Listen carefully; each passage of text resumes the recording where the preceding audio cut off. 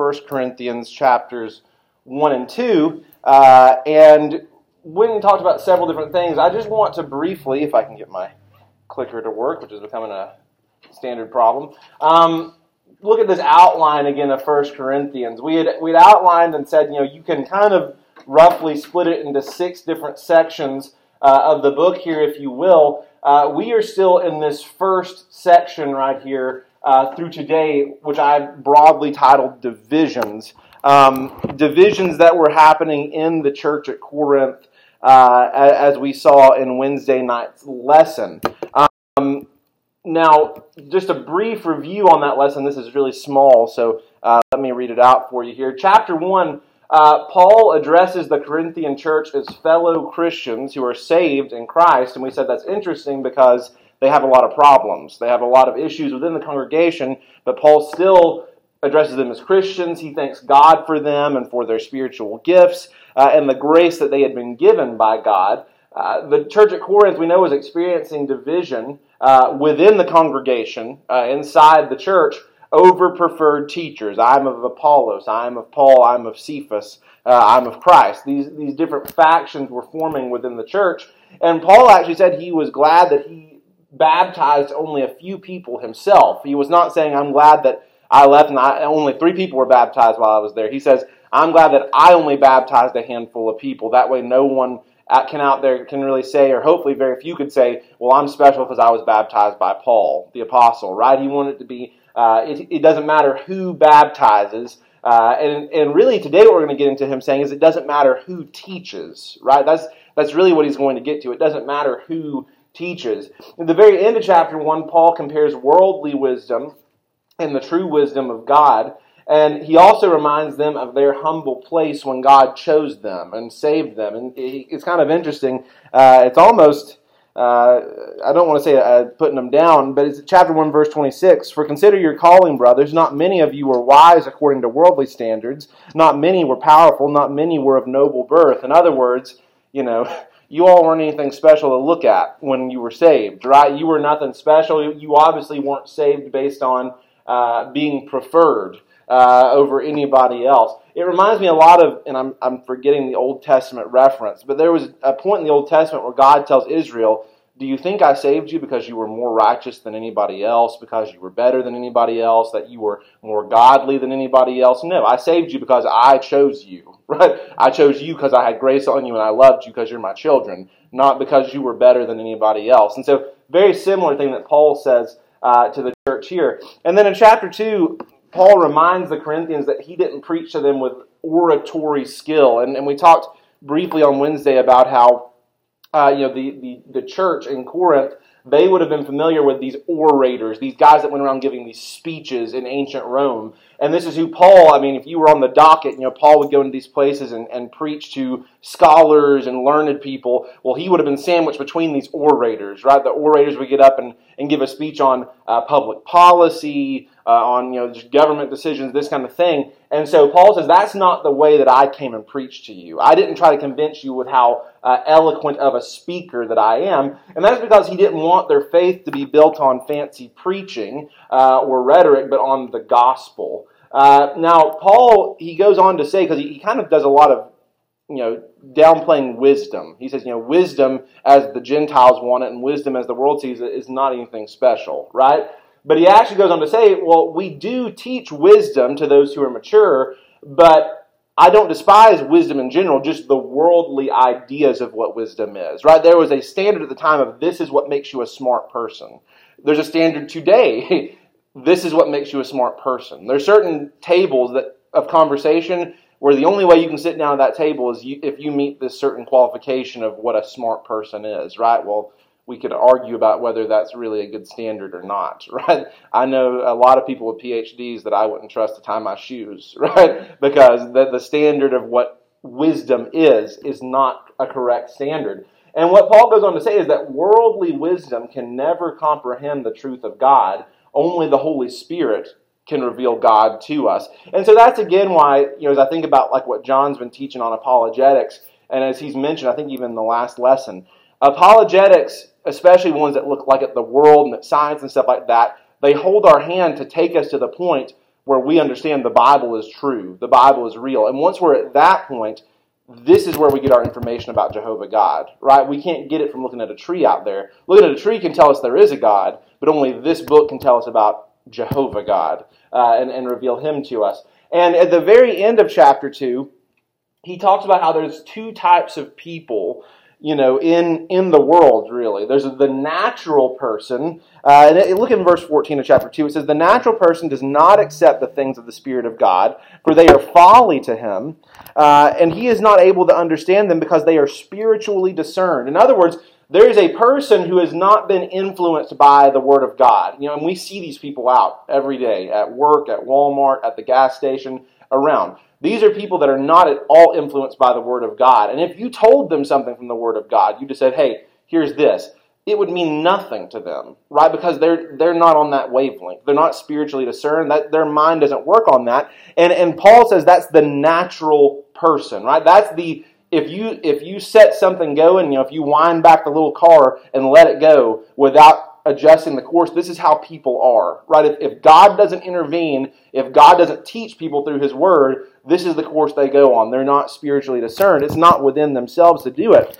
In verse 15, he says, "The spiritual person judges all things, but is himself to be judged by no one." And that doesn't mean what it sounds like. It sounds like, well, if someone's a spiritual person, then they get a ticket to suddenly be a judge of whatever they want, and nobody can judge them, right? You can't judge me, only God can judge me. We know a lot of righteous people who say that all the time, don't we? Well, they don't. They're not righteous. These people that live however they want to and say, only God can judge me, not you. Well, what Paul's saying here is, a spiritual person can look at the world based on what this book says and judge reality, right? Paul says worldly wisdom does not see reality, but spiritual wisdom from the Bible, it can see reality. So a spiritual person really can know what's going on in the world, right? Now, as we were talking about a little bit before class, some things we don't really know what's going on. We look out and we go, well, are people, what agendas are at play? What are people trying to do in this world? What's really going on? But can a Christian worldview tell us, for instance, that there is evil in the world that is actively trying to hurt people? Yeah, the Christian worldview says not only are there evil people, but there's actually spiritual evil, right? Satan. You look at the world and you see all these bad things that have happened, you just go, I just don't understand how these bad things could have ever happened. Or this person go this far. And I go, well, we know that there are evil forces that actively are working towards evil, right? And so that a person with a spiritual mindset has a little bit of a foundation to build upon that idea versus a person that just says, well, people are just good or bad, just, whatever. It just depends on how the person goes. So that's kind of part that we can judge things as a spiritual person. And so he kind of makes this separation between spiritual people and natural people. Now, again, like I said, some of this is really kind of hard to wrap our head around, but especially that last thing is important, talking about there are natural people and there are spiritual people when we get into the first part of chapter 3, which, as you see here, I put Christians of the flesh, which sounds like something that shouldn't be said or something that's wrong. But listen to what Paul says here. He says, "But I, brothers, could not address you as spiritual people, but as people of the flesh, as infants in Christ." Now, this is worthy of a breakdown right away. He's just said there are two kinds of people. There are spiritual people who base their understanding and knowledge off of what God's revealed. And there's natural people whose spiritual stuff just is right over their head, right? And he says, but brothers, Christians, right? I could not address you as spiritual people. Right? Now that, again, we've talked in chapter 1 where he said, you all are Christians, you're all this, but he said, but you're not spiritual people, right? You're not viewing things through this lens. He says, I don't address you as spiritual people, but as people of the flesh, as infants in Christ. So is Paul saying, you're fleshly people, and because of that, you're obviously not Christians? No, he says, you are infants in Christ, right? You are in Christ. You're like babies, right? You're like babies in Christ, and because of that, you are people of the flesh, or you are the natural people, right? You're the natural people. I didn't mean to go forward yet, but I'll get to that in a second. Let's look at, as he says on in verse 2, I fed you with milk, not with solid food, For you are not ready for it, and even now you are not yet ready, for you are still of the flesh. For while there is jealousy and strife among you, are you not of the flesh and behaving only in a human way? For when one says, I follow Paul, and another, I follow Apollos, are you not being merely human? Now that can be kind of weird, like, what are we supposed to be, Paul? Like aliens? Like, aren't you just acting like humans when you do that? Well, what he's saying is it goes back to what he was just talking about. If a human is born and continues on the natural course without ever hearing the word of God, without ever being, exposed to that, then they will act just like a mere human, right? How does a human act? They're going to go on through their life and they're going to sin. They're going to do these things and they're going to live in this natural way. And he says, if you are jealous, if you have strife, if you have divisions among you, it's like you've never even read this book, right? I mentioned on Wednesday that I have a friend whose congregation right now is going through a lot of issues, like a lot of hard times, like church split, preacher firings, elder resignations, this kind of thing. And in talking with him about this, he said, we get so in the moment of these issues that seem so insurmountable, and it's like we didn't read this, right? We didn't read what it says about, consider others more than yourself. Just look at what Jesus did for us, right? But when we detach ourselves from that and from the grace of God and from the truth, then all of a sudden we're just acting like people in a social club, right? Or in a job. You've worked a job where it's just cutthroat and people are at each other's throats because, it's got to be my way, I've got to be in charge. Paul says that's the way everybody acts. That's the way that is natural for people to act. If you act this way in the church, it's as if you're not changed at all. You're not spiritual people. You're not this way.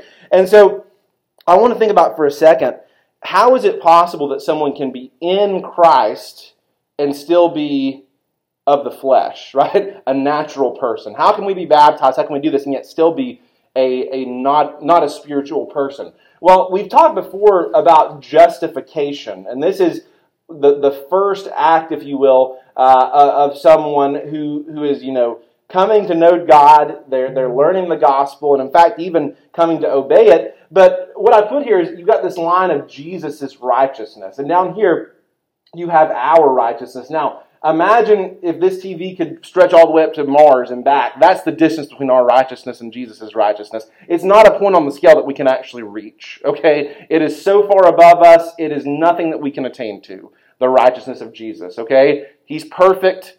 None of us are. We would all agree on that, I would hope, that none of us are perfect.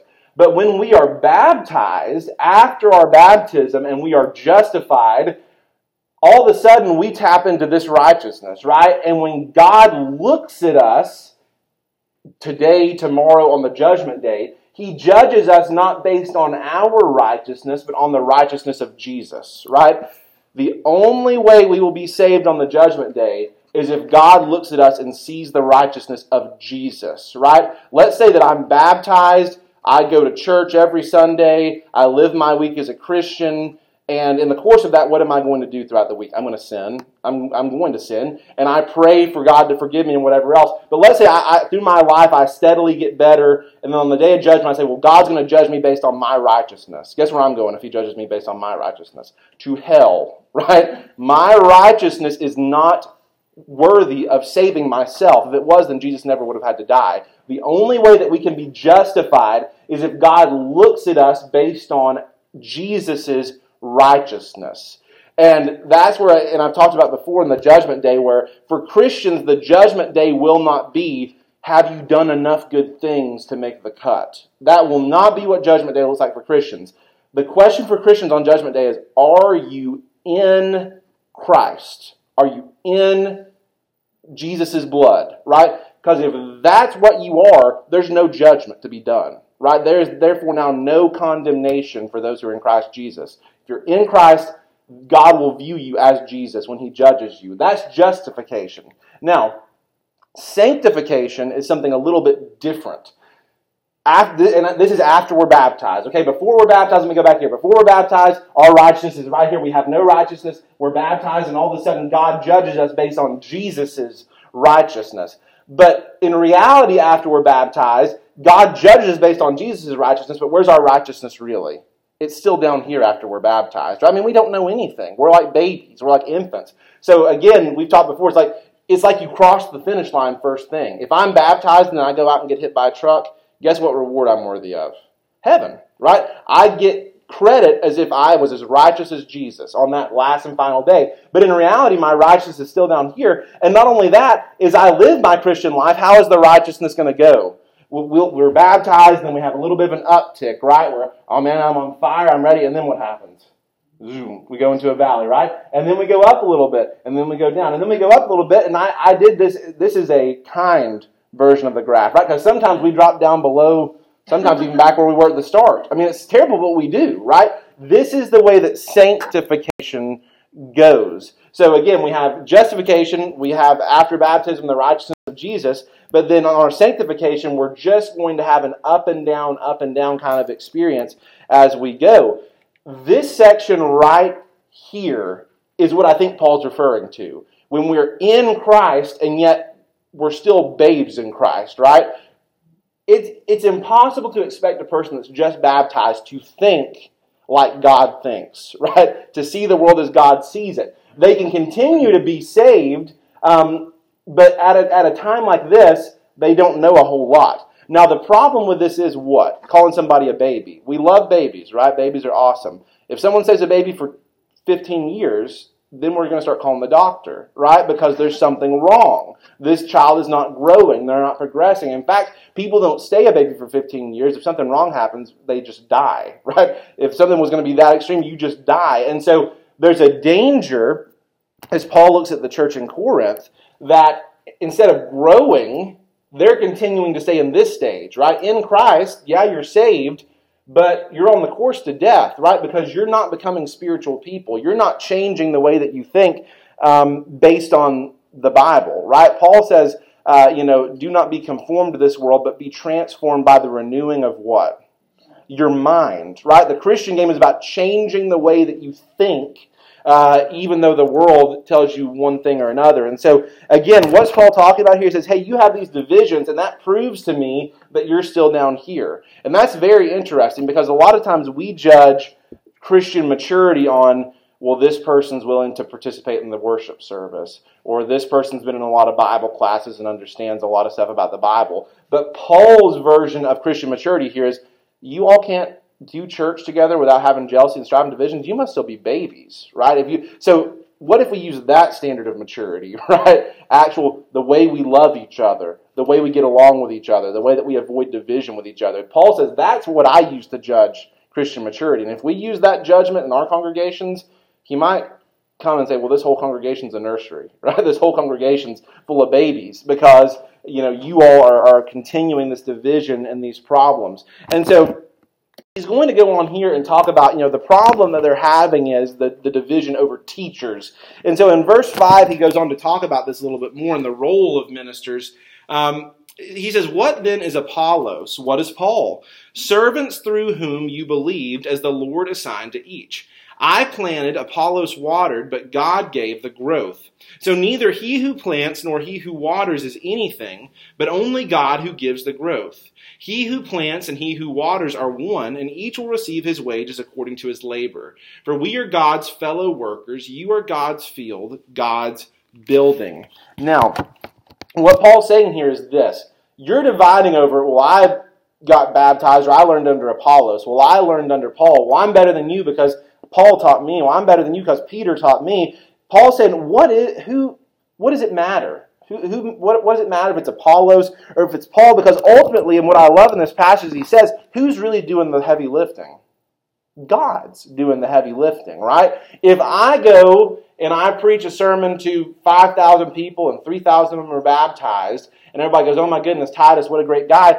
Who gave me my material? Right? I mean, where's my material coming from? It's from God. If they were baptized and saved, who's saving them? God's saving them, right? He's the one that originates everything. And so what Paul views himself and Apollos as, he says, I planted, Apollos watered, but God gave the growth. In other words, I came and taught you all. I left. Apollos came and helped you grow up into that, what I taught you. But God's the one that gets the credit for the whole process, right? It can't be one of us.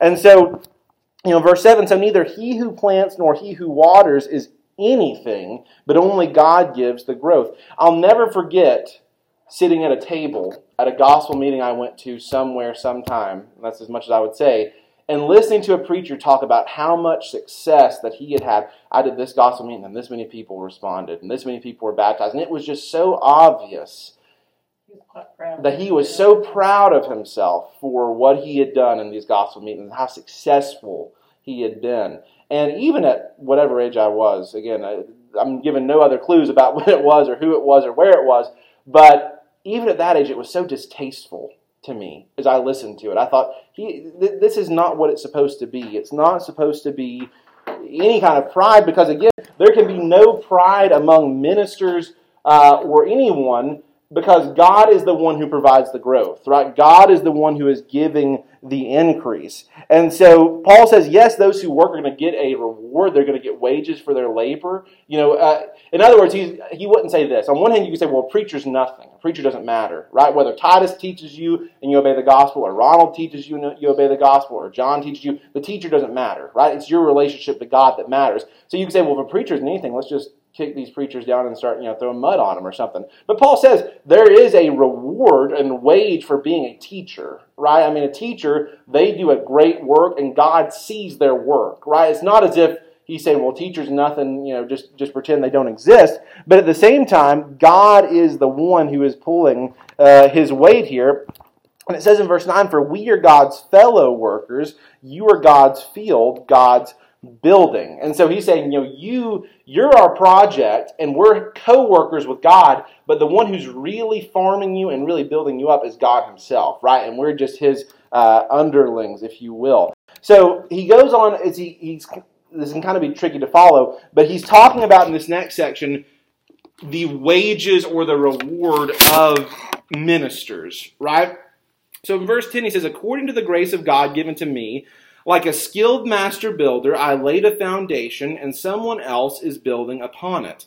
Let each one take care how he builds upon it. Now, it's interesting, Paul, just before this, he's been all farming references, right? I planted, Apollos watered. And then in that verse 9, he said, you are God's field, God's building. And now he's going to shift, right? He goes from farming to building. Now that's what he's looking at and thinking about. And so he says, I laid a foundation with you all, right? When I came and taught you, I laid a foundation and someone else is building upon it, right? And that's the way that church work goes. If you open up our directory and you see every preacher that has preached at Center Grove, right? You think that all those men had like a vision of what they wanted this congregation to be, where they wanted this congregation to go, how they wanted it to grow. But guess what happened to those men?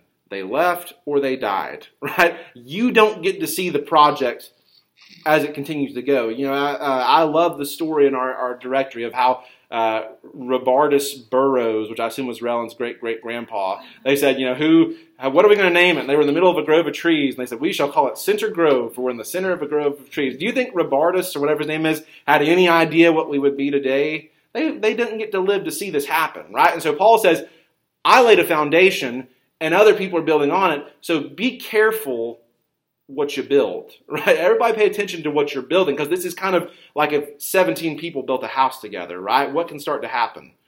There can be some structural issues that go on when this happens. So look what he says in verse 11. For no one can lay a foundation other than that which is laid, which is Jesus Christ. In other words, if it is a church, then we all start with the same foundation, right? If it is a true church, then Jesus is the bedrock. So we know that's good, right? The chief cornerstone, nothing wrong with him. If you're building on Jesus, you're building right. But note what he says here. Now, this is some of the most difficult passages, I think, in the New Testament to fully understand. He says, now, if anyone builds on the foundation with gold, silver, precious stones, wood, hay, straw, each one's work will become manifest, for the day will disclose it, because it will be revealed by fire, and the fire will test what sort of work each one has done. If the work that anyone has built on the foundation survives, he will receive a reward. But if anyone's work is burned up, he will suffer loss, though he himself will be saved, but only as through fire. And so what Paul is saying here is he says, each one or anyone that builds on this foundation of the church, some might build with straw. Some might build with gold. Some might build with hay. Hay, wood. Some might build with silver and precious stones. So people are building on this foundation of the church. He's talking about ministers, right? Ministers, preachers. They are building this up as they go. Well, we talk about in the Bible that people who are teachers, people who are preachers, how are they judged? More strictly, right? They're judged more strictly based on what they did. But the fact of the matter is this, even away from that, is it possible for someone to minister and preach at a congregation, say, for 20 years, and there not be a lot of change that happens at that congregation? Yeah. In fact, they can do exactly what they're supposed to do, and not a lot of good can happen at that congregation, because whose hands is it in? In a big ways, the congregation, right? You can go to a place and you can preach the word of God and God can bless you. You can do all these things. But if the people are natural minded and not spiritually minded, you can do 20 years of work that looks like a bunch of hay and straw and wood duct taped together, right? And the question is, well, this person's job in the church is to build up the church and build it up. They've spent 20 years doing this, and what do we have to show for it? Nothing. Right? Well, the question is, does God look at that person and say, well, you preached the right thing, you did the right thing, but guess what? Because you didn't have any success, you're going to be condemned for that. No, that's not it, right? That's not it. But rather, there are people that have very successful ministries building up. I mean, if a person comes into a church and they're bringing people in, they have a successful ministry, God sees that and recognizes it, right? But at the same time, God's not going to condemn and send somebody to a fiery hell just because even though they did their best, they preached the word of God, they had a spiritually, carnally minded congregation that didn't want to change, right? Because at some point, you see this. You get into a rut. People end up this way. And so, that's why, and it's challenging to see, in verse 15, if anyone's work is burned up, he will suffer loss, though he himself will be saved, right? That's weird. Well, how can somebody be saved and yet they're still suffering some kind of fiery loss? Well, I think that's what he's talking about, right? There are people that what they build up and what they try to do, it ultimately comes to naught, right? But they are still going to be saved. They will be saved, right? This goes back to, for ministers and workers of God, right? This person might have a very successful work, and God will see that, right? This person may have a very negative work, or a work that, despite their best efforts, never comes together. But both will be saved, right? But there's a difference in how the ministry works out. And I think this goes back to saying, whether it's Apollos or whether it's Paul, that doesn't ultimately matter, right? A lot, because each person is going to be judged on themselves and not just on, on the work that they do as far as their ultimate salvation. That's a very difficult passage, but that's as best as I can explain it there. Let's see here. This stuff is just dying left and right. What happened? Oh no! Oh no! Is it the box down there? Is replacing backup and sync? Why? All right, is it going to work now? Yeah, it works now. All right, so the next section here, he talks about the danger of pride in the church, if you will. And it matches what he talks about earlier here, because look at what he says in verse 16. Do you not know that you are God's temple, and that God's Spirit dwells in you? If anyone destroys God's temple, God will destroy him. For God's temple is holy, and you are that temple. So what he's done here really, and it's kind of hard to realize at first, is he's listed 3 types of workers or ministers or people in relation to the church. Earlier he said there's these people that build up on the foundation of Jesus, and they build it up with precious stones and gold and silver. That's somebody that comes into a church, and their work is actively helping the church, right? But you also have people that come in, the second person, that builds up, and it ultimately comes to naught, right? It's still built on the foundation of Jesus, but because of the people or whatever it is, it's not going to endure and last. But here he's talking about a third person that says in verse 17, if anyone destroys the temple of God, right? Now we're not talking about somebody that's building. We're talking about somebody that comes to what's been built and starts doing what? Taking it apart, right? And he says, that person, because we've just said these first 2 people can both be saved, right? Even the second one, even though his work is burned up, he'll be saved as through fire. But verse 17, he says, if anyone destroys the temple of God, what will happen?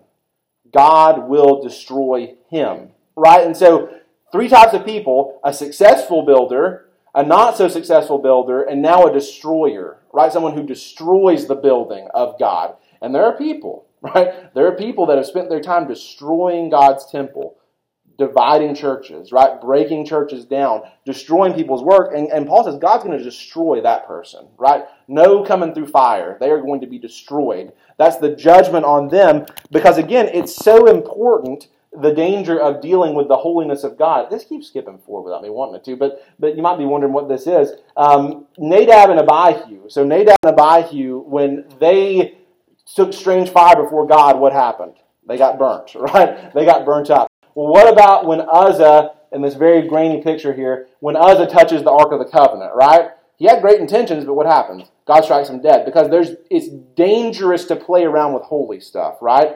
Well, Paul says, guess what today? The church is holy, right? And sometimes we don't feel like it because we know all of our problems and everybody else's problems. When we go over there, everybody looks normal, right? They don't seem holy. But Paul says it is holy and it is dangerous to play around with fire, right? And trying to hurt the church or divide the church or do these things. And so in verse 18 he says, let no one deceive himself. As if anyone among you thinks he is wise in this age, let him become a fool that he may become wise. This is going back to what he talked about in chapter 2, right? You think you're wise, you think you have this worldly wisdom among you, right? You all, part of the problem is some of you think you're smarter than everybody else. And he says, if anybody thinks he's smart, let him become a fool, right? Let him become a fool that he might become wise, right? Spiritually wise. For the wisdom of this world is folly with God, for it is written, he catches the wise in their craftiness. And again, the Lord knows the thoughts of the wise, that they are futile.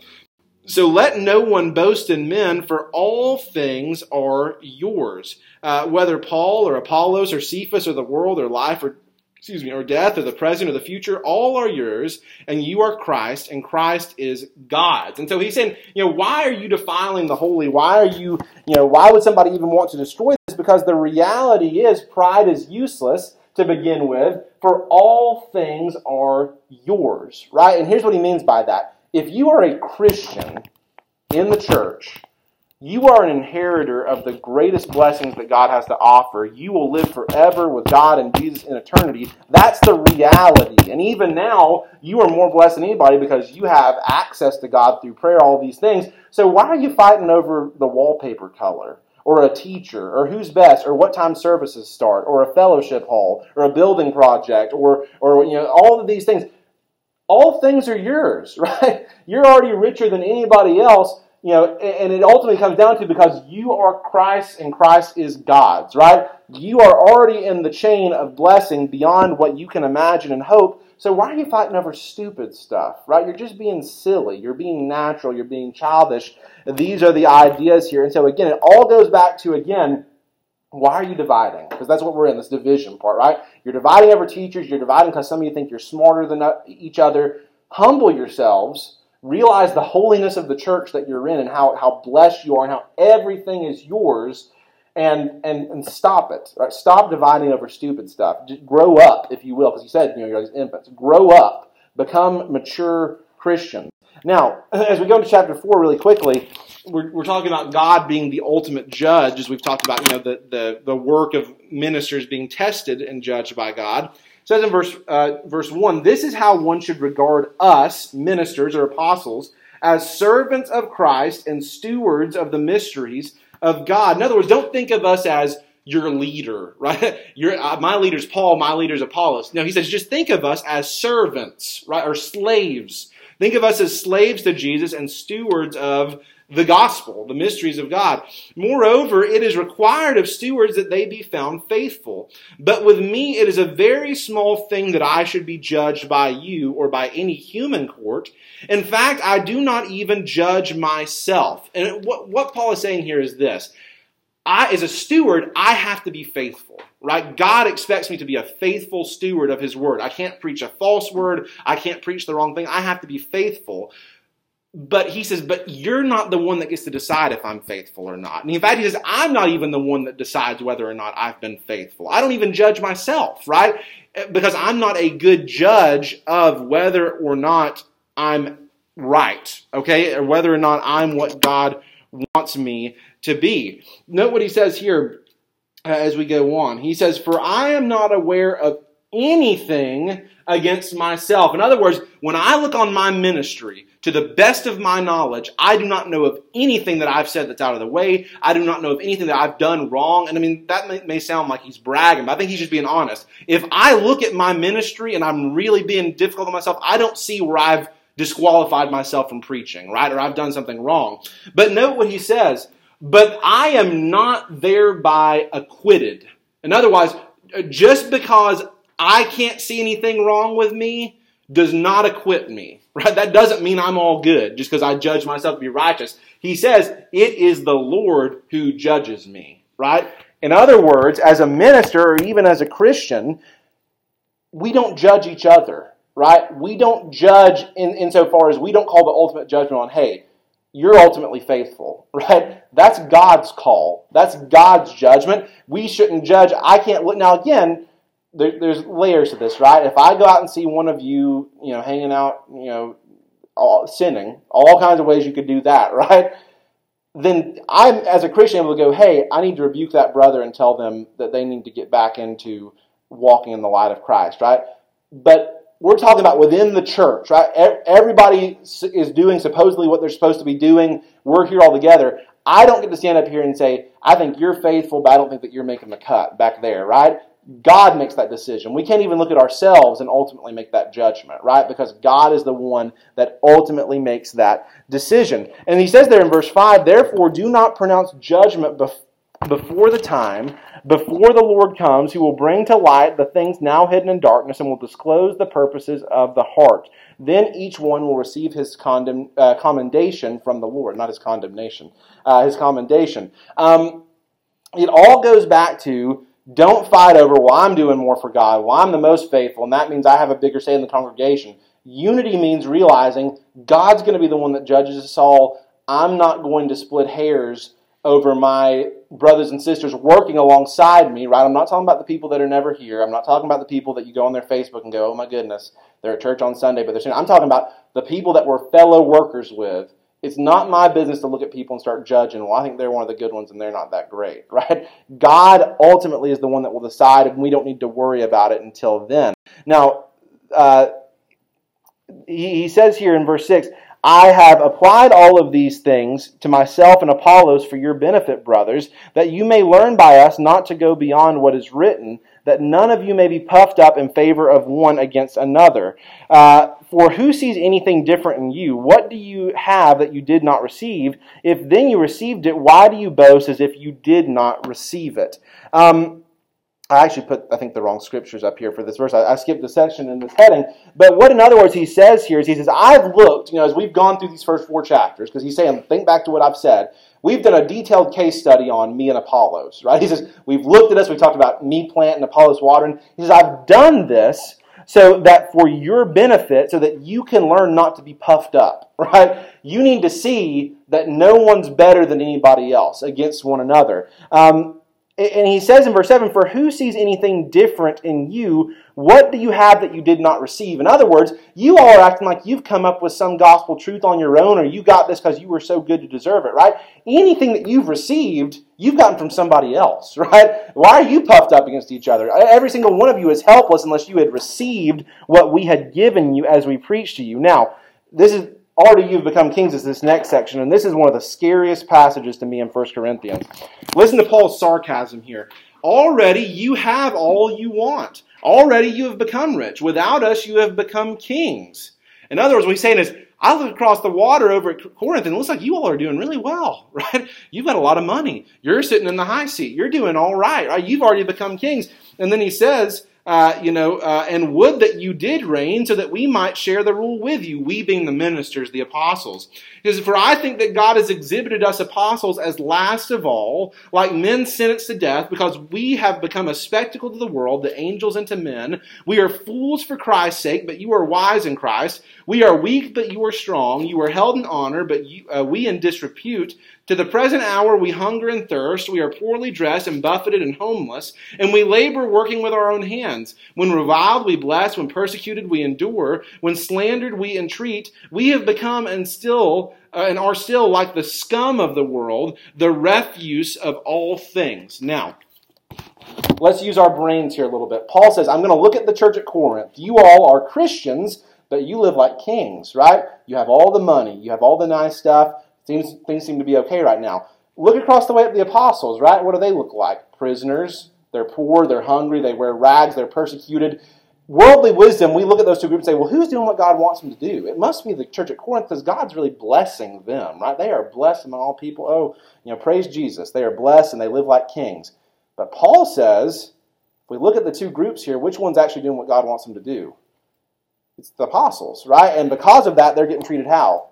Like slaves, like prisoners. They're hungry. And the reason it scares me is because I look at my life and sometimes I live like a king, right? I live like a king in my life. I don't live like a slave. Well, what does Jesus say? And as he lifted up his eyes on the disciples, he said, Blessed are you who are poor, for yours is the kingdom of God. Blessed are you who are hungry now, for you shall be satisfied. Blessed are you who weep now, for you shall laugh. Blessed are you when people hate you, and when they exclude you and revile you and spurn your name as evil on account of the Son of Man.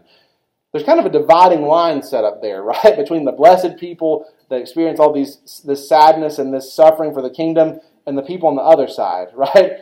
Because these people on the side of being sad and poor and hungry now, they're going to be satisfied. They're going to have the kingdom. They're going to laugh, and they are going to be blessed. Right now, again, what's Titus saying? It's not a sin to have money. It's not a sin to have nice things. It's not a sin to be an American. It's not a sin to be blessed, right? It's not a sin. But we should look at ourselves, how we live, and how sometimes we live as kings, and look at what Paul says. I wish we could live like kings, right? I wish I could live like a king if I wasn't doing what Jesus asked me to do, but because I am, I'm having to live like this, right? So again, it's just a moment for self-reflection. How do we live, right? Now again, Paul was saying these things about, I wish that you were kings, right? I wish that I could be a king with you, but look what he says after in verse 14. I do not write these things to make you ashamed, but to admonish you as my beloved children. In other words, having read what you just read, you should be ashamed of yourselves, right? What I just said is, you should be ashamed because you're living like kings and not suffering for Christ as we are. And in fact, you're going behind us and saying, well, look at the apostles. They must be wrong or they must be terrible because look at how God's not blessing them. He's blessing us. He says that's wrong and you should be ashamed for thinking about it. But I don't say these things to make you ashamed, but to admonish you as my beloved children. For though you have countless guides in Christ, you do not have many fathers. In other words, you got a lot of teachers, but only one person first taught you, right? I was there first, and I became your father in Christ Jesus through the gospel. I urge you then, be imitators of me. In other words, when he says that, he's specifically thinking about this context, right? What I just said. What does imitating Paul look like? Being hungry, being poor, suffering for Christ's sake, being put in prison, being a slave. Imitate me. That is why I sent you Timothy, my beloved and faithful child in the Lord, to remind you of my ways in Christ as I teach them everywhere in every church. Some are arrogant as though I were not coming to you. But I will come to you soon if the Lord wills, and I will find out not the talk of these arrogant people, but their power. For the kingdom of God does not consist in talk, but in power. What do you wish? Shall I come to you with a rod or with love and a spirit of gentleness? I think I would have wanted the second one.